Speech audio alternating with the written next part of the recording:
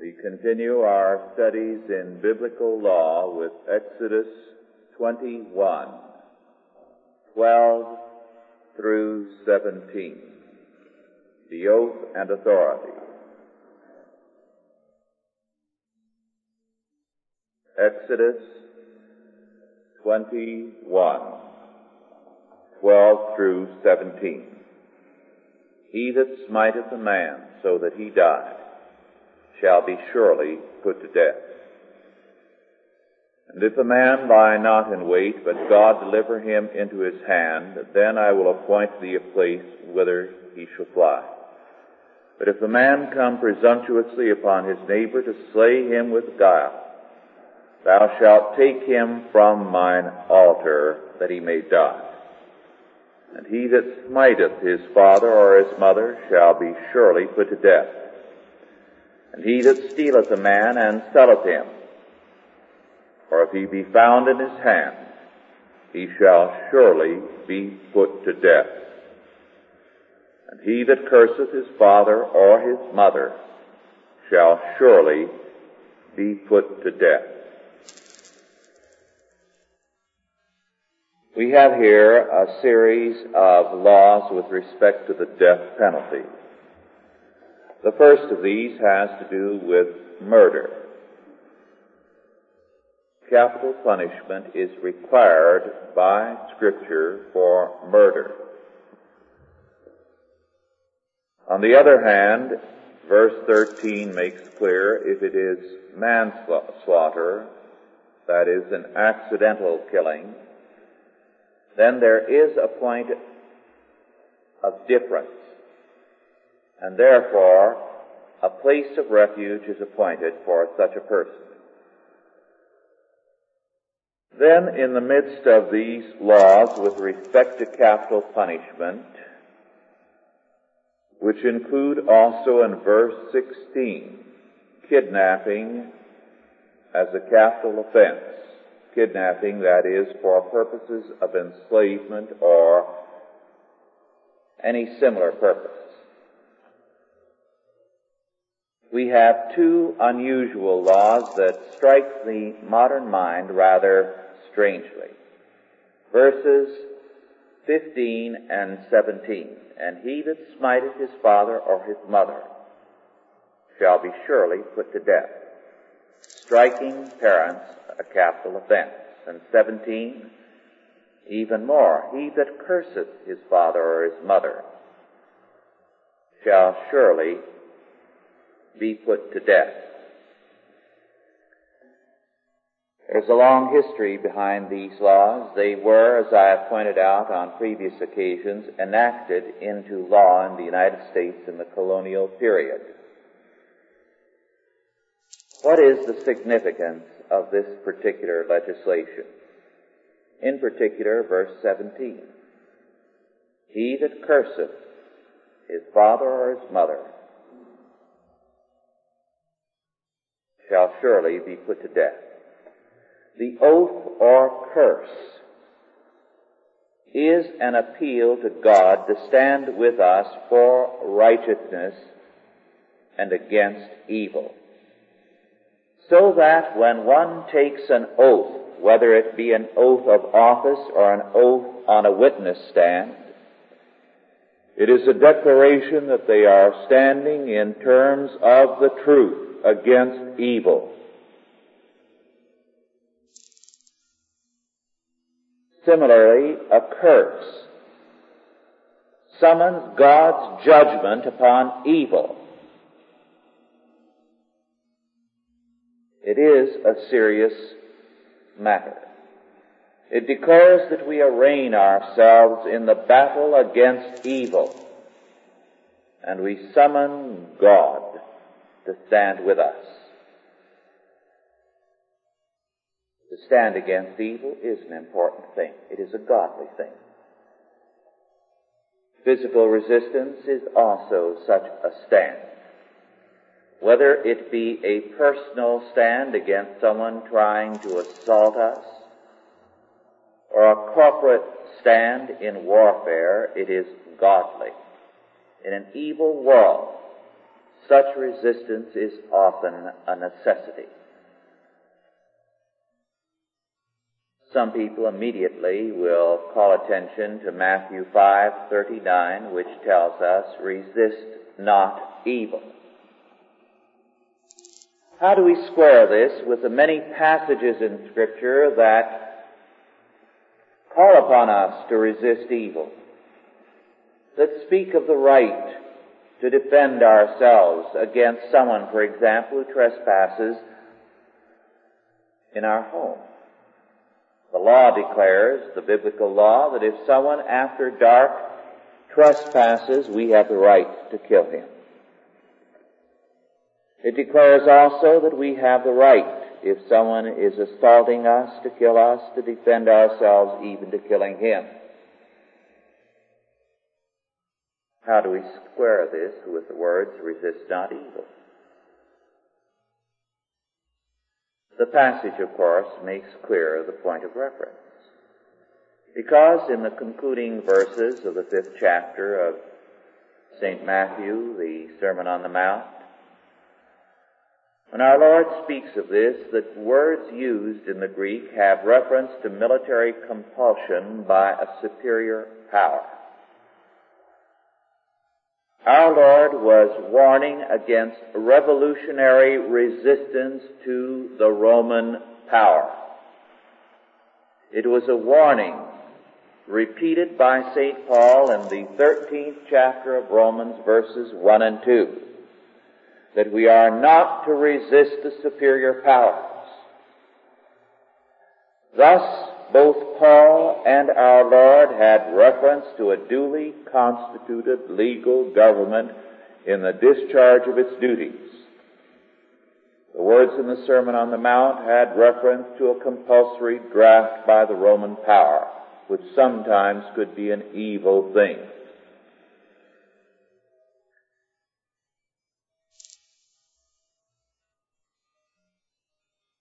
On the other hand, St. Paul never tells us that we are to obey men rather than God. St. Peter and the other apostles declared in Acts 5:29, we ought to obey God rather than men. There is no conflict between these passages. Respect for duly constituted authorities is required both as a religious duty and a practical policy in Scripture. The world cannot be bettered by revolutionary anarchy or disobedience. Evil men cannot produce a good society. The key to social regeneration is personal regeneration. All authorities are therefore to be obeyed, whether they are parents, teachers, husbands, masters, rulers, pastors, but always subject to our prior obedience to God. All obedience to human authorities is under God.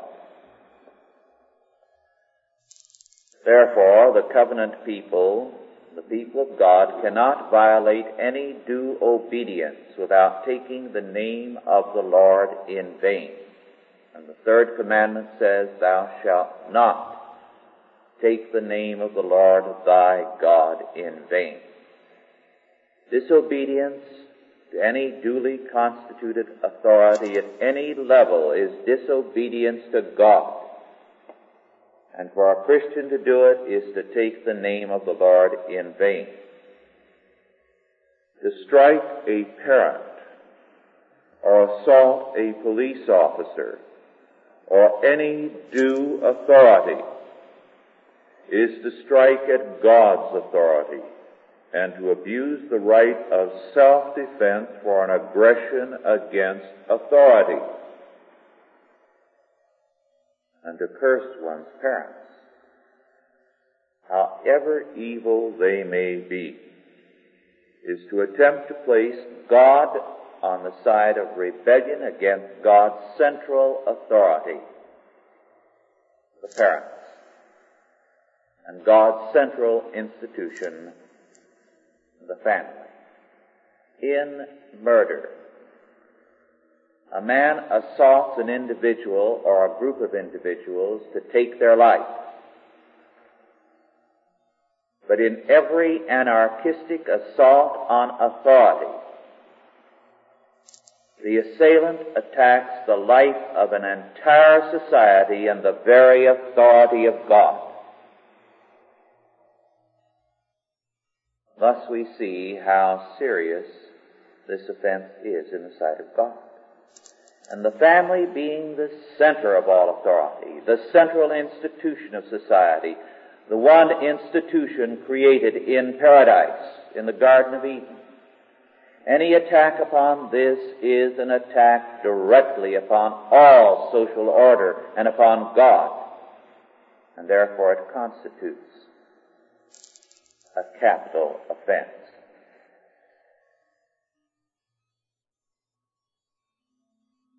It is thus the supreme assault on any human authority, any authority in this world. Hence, whether it consists of striking or cursing, the death penalty is required.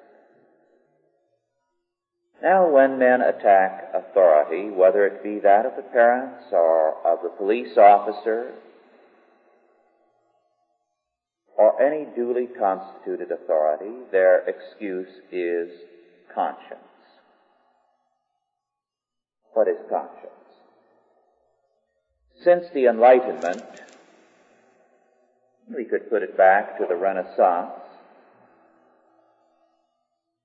men have claimed for conscience an absolute and autonomous authority. In the United States, of course, the great advocate of this absolute autonomous authority for the conscience was Thoreau. Thoreau, of course, has been progressively magnified into a great philosopher and thinker. A better description of Thoreau would be that he was an anarchistic fool.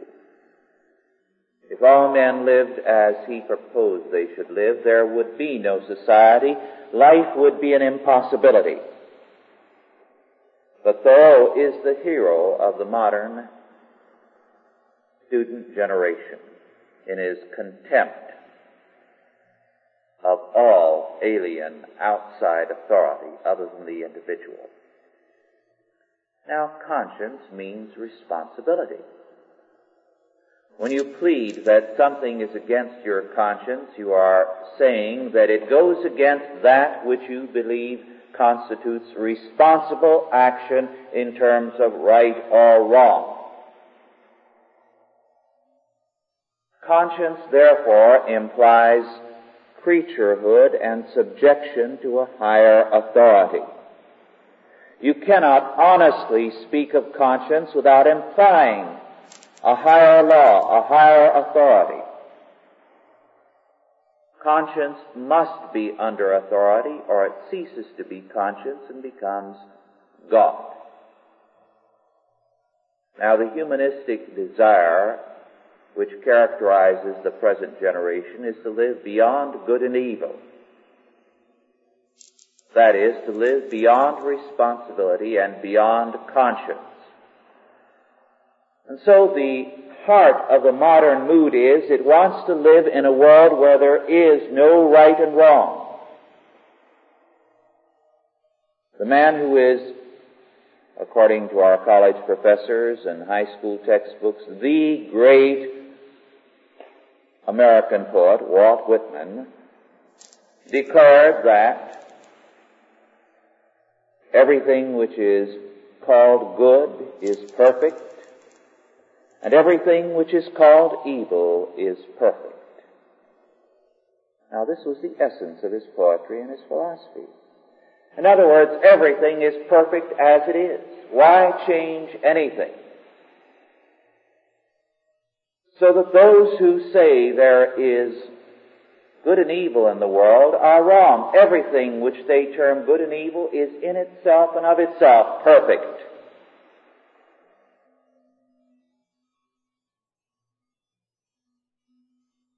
what is right.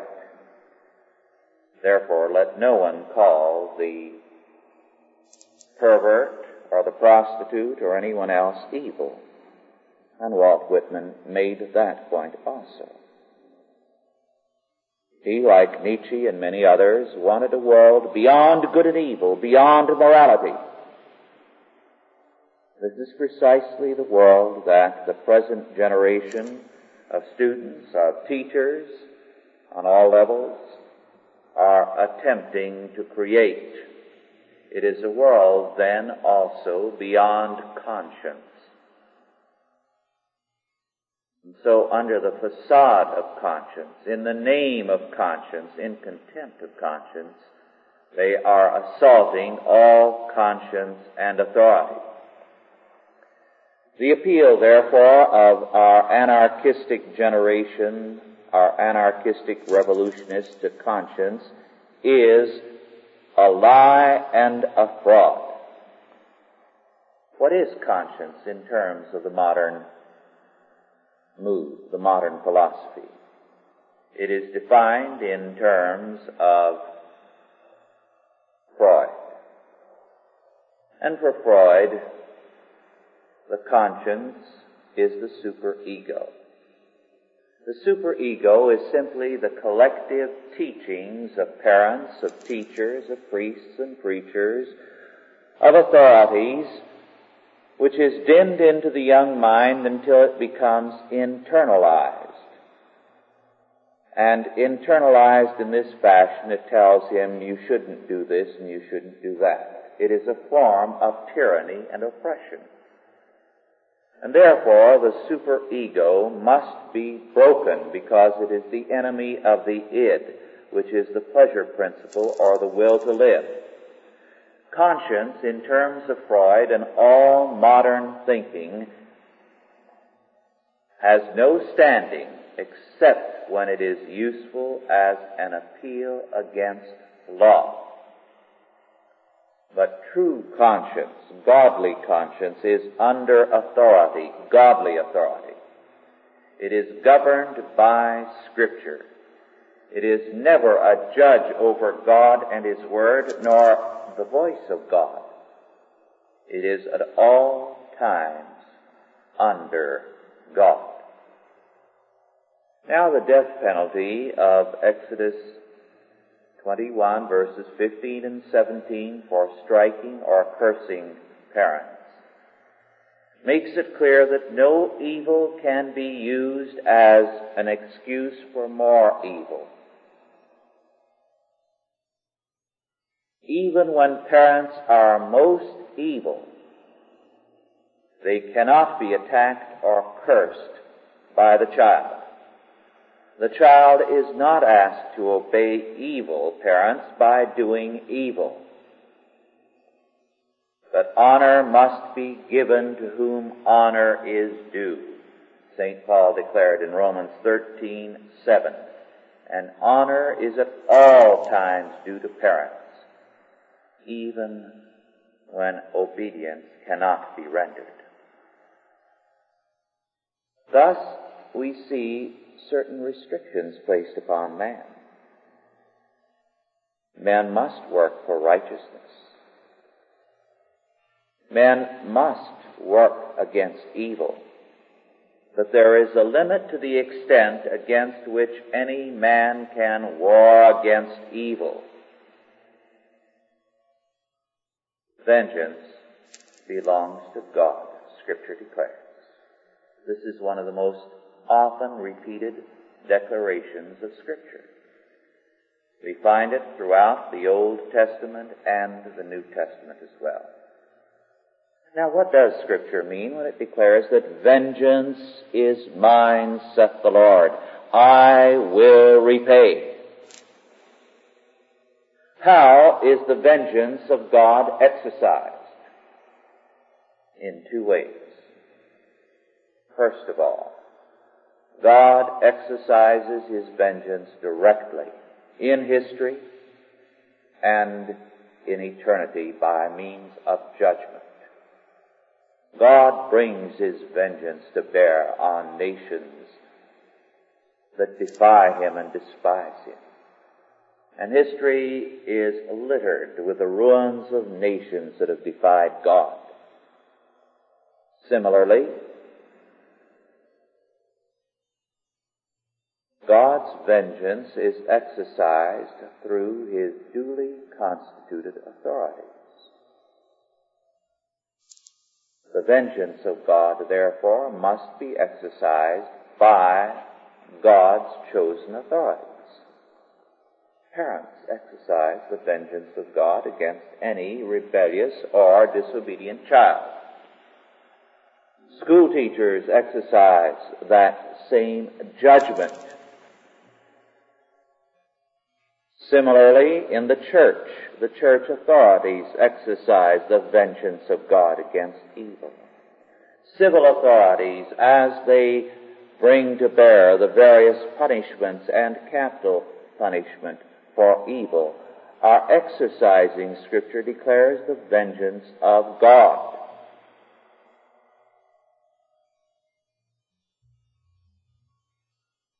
Man cannot take into his hands that which belongs directly to God or is mediated by men in the name of God. In other words, man cannot take the law into his own hands.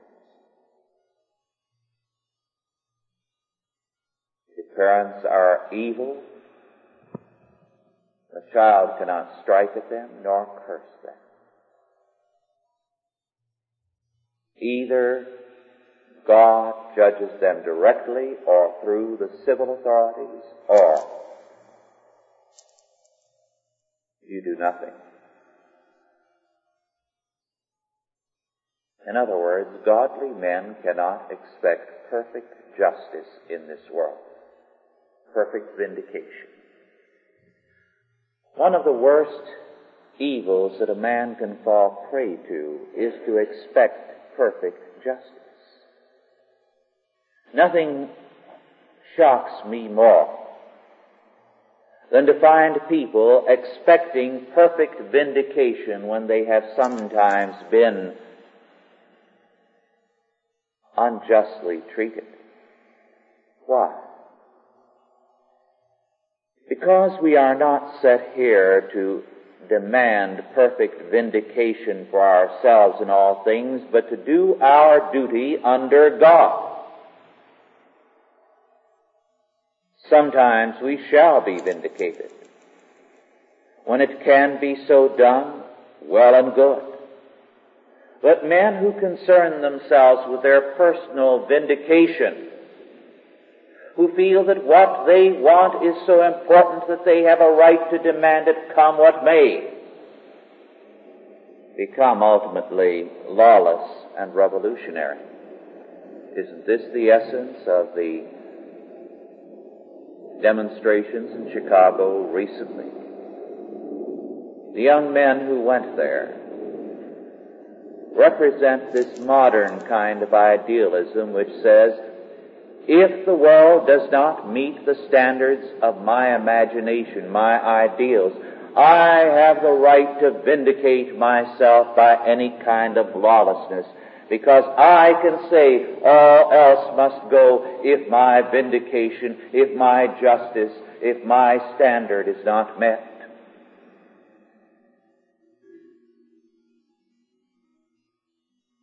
There are times when we must recognize that we cannot expect justice because the days are evil. We must do our duty and wait on God. Consider, for example, the life of Joseph.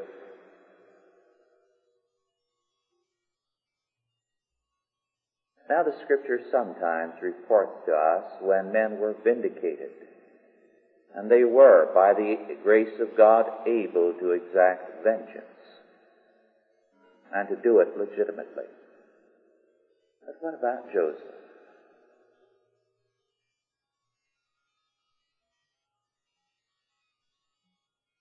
Potiphar's wife accused him falsely of attempting to rape her. He went to prison for that, attempted rape.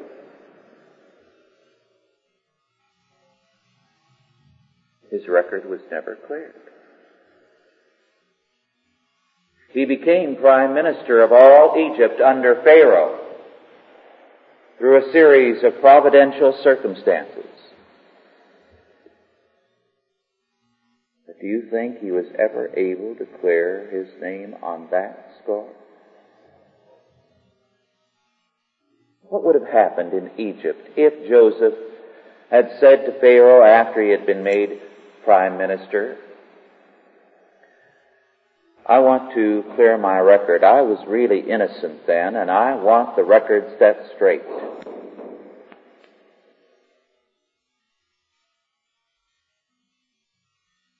Pharaoh would have regarded him as a fool and would have doubted that this was the man to choose. Why? Do you mean to say you were there in charge of Potiphar's estate and his wife was making a play for you and you chose to go to prison rather than to play along with it? Why, man, you're a fool. That would have been the attitude. Joseph would have destroyed himself. He would have accomplished nothing. But God had called him, and God had declared that he was going to do great things through him. And he had a purpose there, to prepare Egypt and to save his own people in terms of the days of famine that were coming. Did he have time to think about vindicating himself? No doubt. As long as Joseph lived, there were some jealous and ugly-minded Egyptians who said behind his back, well, he may be high and mighty, but there's one thing you ought to know about him. He has a conviction in his background for attempted rape.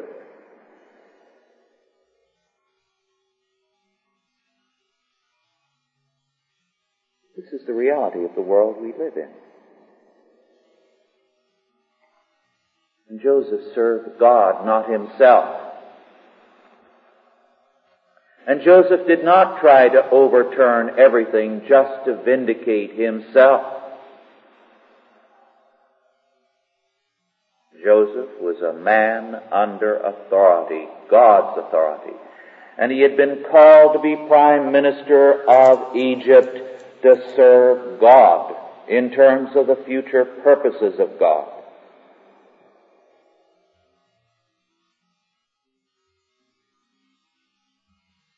At one point, Joseph did seek vengeance against his brethren.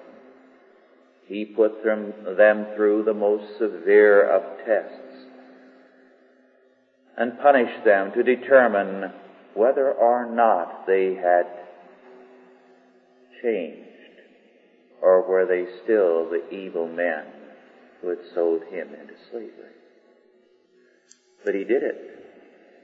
Not in terms of satisfying himself, but to put them through the test in terms of knowing, could he trust them? Could he deal with them? And with an eye to his father's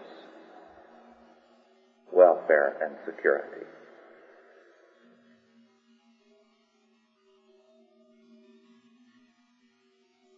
Now do you begin to see the significance of this law and its importance? He that curseth his father or his mother shall surely be put to death. No man has the right to call on God to destroy authority.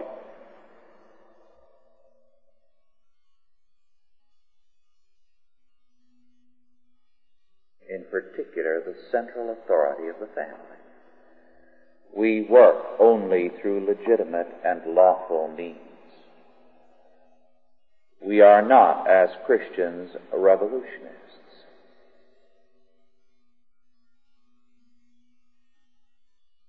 And revolution is not the American tradition. Lest someone say, what about the American Revolution? Let us recall the original name of it, the War of Independence. It was not a revolution. Every one of the colonies was a free and independent state, They were resisting an armed invasion by an alien power, Parliament, which had no jurisdiction over them. They were not under Parliament. They were under the king.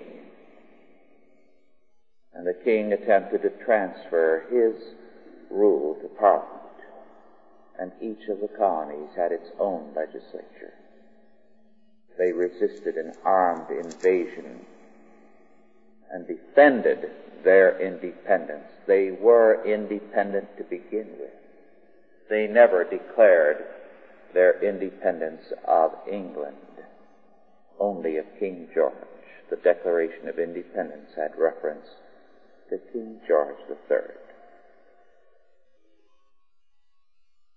God has established authorities. They are often sinful. The most central authority is the family, the parents. It is the bedrock of civilization. It is the central institution of all society. Men cannot endanger it without destroying themselves, without having the judgment of God brought full force against them. When we come to the fifth commandment, honor thy father and thy mother, we shall see the full significance of the family in the purposes of God. But here in the third commandment, it is clear, no matter how evil the parents may be, to curse father or mother is to take the name of the Lord thy God in vain. And the Lord will not hold him guiltless that taketh his name in vain. Guiltless. The word can also be rendered or translated equally well as clean. The Lord will not hold him clean, morally clean, that taketh his name in vain. Let us pray. Our Lord and our God, we give thanks unto thee for thy word.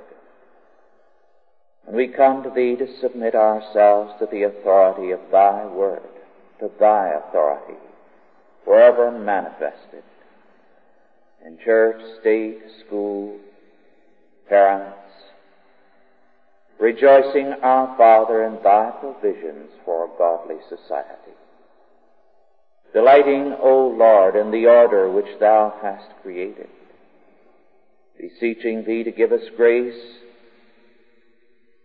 to reconstruct godly order, and to make of men and nations thy disciples, to make of the family that which thou didst purpose it to be, of church, state, and school that which thou dost ordain for them, that godly authority may prevail again in our society, unto the end that the kingdoms of this world might become the kingdoms of our Lord and of his Christ. Bless us to this purpose in Jesus' name. Amen. Are there any questions now? Yes. First of all, on the lesson. Yes. The word honor, honor thy father. Does it mean to live in such a responsible way to bring credit to God and to your parents? Yes. Or does it just mean respect and authority? We'll go into that when we get to the fifth commandment. It has quite a broad and significant meaning. It would bring us over into a treatment of the fifth commandment, so we'll postpone that. I want to ask another question. In 1 Peter, 2nd chapter, the 13th verse, it says, submit yourself to every argument with man. for the Lord's sake, whether it be the king as supreme or under governors, and then it goes on. Yes. For the Lord's sake, does that mean according to his command and according to his law? Yes. It means that we are in all subjection under God, first of all. For example, the commandment in Ephesians, wives, obey your husbands in the Lord. That is, not absolutely, but in the Lord. Well, this whole passage goes from 13 to, Yes. well, I didn't know the rest of the chapter, but it's so clear Yes. that there just isn't any right. Right. Submitting to the government, the Constitution government. Right. But it must be under. Yes, it must be under the Lord. The whole issue of what can be done in the case of a breakdown of authority has been gone over again and again in the past by theologians in terms of Scripture, and the answer always was, only a magistrate can lead any kind of warfare against another magistrate. In other words, if there is a breakdown and an anarchy, men cannot, as individuals or under illegal forces, move against the situation. It has to be some duly constituted authority who in the name of the law says we will uphold the order. In other words, we will maintain the Constitution and we will resist those who are trying to destroy us. So it has to be duly constituted authority. Anarchists so often cite the Rocky Party as an incident that justifies their... No. You see, this is the thing that our textbooks have very definitely hidden from us. As I said earlier, each of the colonies was an independent country. It governed itself. It had its own courts. It taxed itself. It had its own legislature. It was a crown colony. That is, it was under the King of England. It was established by charter from the king. Now, the king was a feudal or constitutional monarch of each of the colonies. He sent over a royal governor who had the right of veto on legislation. And the king had the right to veto the governor if the governor passed it. Now, Parliament had nothing to do with the colonies. Nothing whatsoever. England had no rule over the colonies. But what began to happen? Well, New England, in a sense, was responsible for it because New England went into shipping. Very, very early, within a few years after the settlement of the Massachusetts Bay Colony, by 1635, the General Court of Massachusetts gave a 7 years tax grant or exemption from taxation to anyone who went into fisheries or shipbuilding. So a lot of these hard-headed settlers went into shipbuilding, and they started to build some good-sized ships. They began to trade with the West Indies. Then, before too long, they were trading with the Near East, with Europe, and especially with China. They became the merchant marine to the whole world. Well, this meant they were competing, of course, with all of the British corporations, the British East India Company and all the others. So Parliament decided they would have to do something about these colonies, and bring them into line. And because the king's first loyalty was to England rather than to each of these separate domains where he was king, he was in New York as King of New York, you see. He was not the King of England to the New Yorkers. He was King of New York. He was King of Virginia. He was King of Massachusetts. Now, because his primary loyalty was to England, he conspired with Parliament to subjugate these colonies, to wipe out their courts, to appoint judges from England and send them over, to eliminate their legislatures. And because they resisted the attempt by Parliament to tax them, by Parliament to govern them, Parliament sent over troops and said, beginning in Boston, we're going to quarter them on all of you people. We're going to put troops in your homes. You see, it was an invasion, an armed invasion. And they resisted the invasion. They resisted the attempt to say they could not bring tea in. The only tea that could come in would be this tea that Parliament said had to come in with a special tax.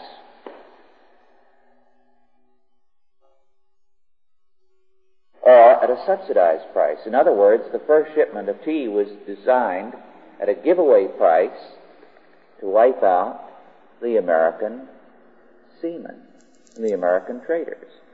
So you see, the whole thing was an armed invasion, and it was an attempt to force on them something which was against everything in terms of law and order here. Yes.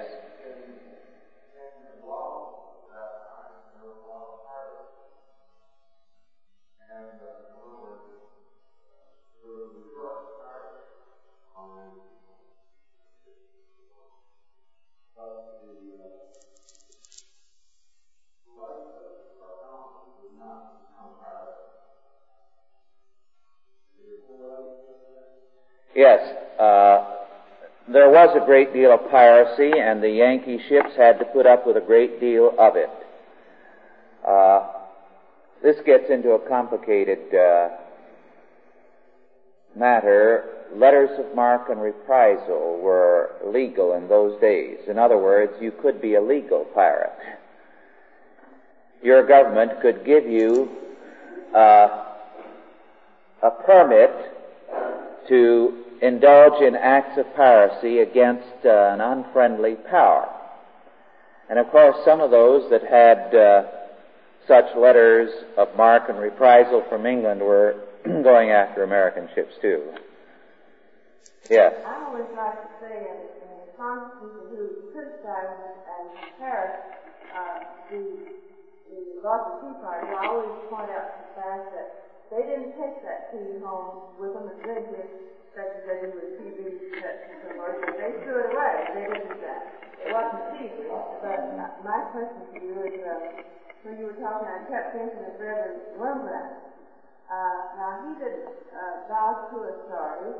Was that because there was a conflict there? Yes. Because he had been asked to do certain things which he refused to do. He was not attempting to disobey any law. In fact, they were claiming to guarantee religious liberty. So he could say to them, whereas the liberty you profess is mine. But he was saying, I must proclaim the Word of God. I must obey God rather than man. But actually, they were professing religious liberty there. So that's what the vision would be. Yeah, very definitely. Yes.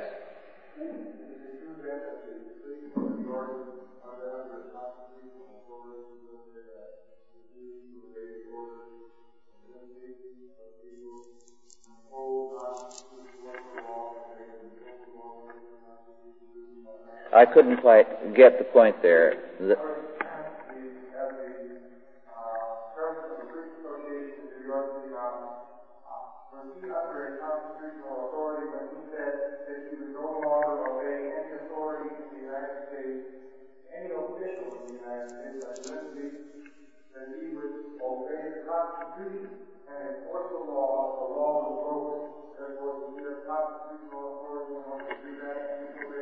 Yes, he must obey the law rather than a politician. And of course, what the politicians now are trying to tell the police, obey us rather than enforce the law. It's a difficult situation those policemen are in, but their primary obligation is to enforce the law, not to obey politicians. Our time is just about up.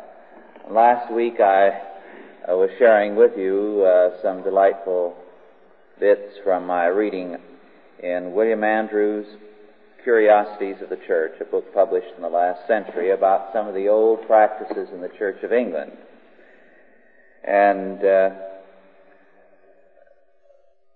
one aspect that delighted me no end was the account of what was once a routine piece of furniture in every church on the pulpit. It was a holder with an hourglass in it to time the sermons. And the sermons were often 2 and 3 hours long. It is recorded in Frosbeck's British Monarchism that it was the practice of a rector of Bilbury, Gloucestershire, to take a couple of hours in the delivery of his sermons. The squire of the parish had no taste for his wordy exposition, and after hearing the text given out, withdrew to enjoy his pipe, returning to be present at the benediction. Sir Roger Lestrange tells a good story of a tedious preacher. On one occasion, after listening for an hour and 3/4 to a sermon, the assembly were tired out and also suffered from cold. The sexton, observing their distressed condition, determined to deliver them from their trying position. He accordingly addressed the minister as follows: "Pray, sir, be pleased when you have done to leave the key under the door." He then quietly departed, and shortly afterwards the preacher, profiting by the hint, closed the service. A very famous divine named the Reverend Daniel Burgess frequently preached for 3 hours at a time. One day he was directing all his eloquence against the sin of intemperance, which did not make his congregation too comfortable, and after 2 turns of the glass, he noticed that many of his hearers were restless and yawning. But he was fully resolved to continue his sermon, observing that he had much more to say against drunkenness, and touching the hourglass said, "We will have another glass, and then." He pleasantly secured their attention for some time longer. Then again, it is related of the celebrated Dr. Isaac Barrow, a minister who flourished in the reign of the second Charles, that one day he preached out a large congregation which included the Lord Mayor and other members of the Corporation of London. When he had completed his sermon, only an apprentice remained to keep him company. He was, writes his biographer, intolerably tedious in his sermons, and was 3 hours and a half in delivering a sermon on charity before the Lord Mayor and aldermen. And on one occasion, when preaching in Westminster Abbey, the servants of the church caused the organ to be struck up against him, and he was fairly blown out of the pulpit.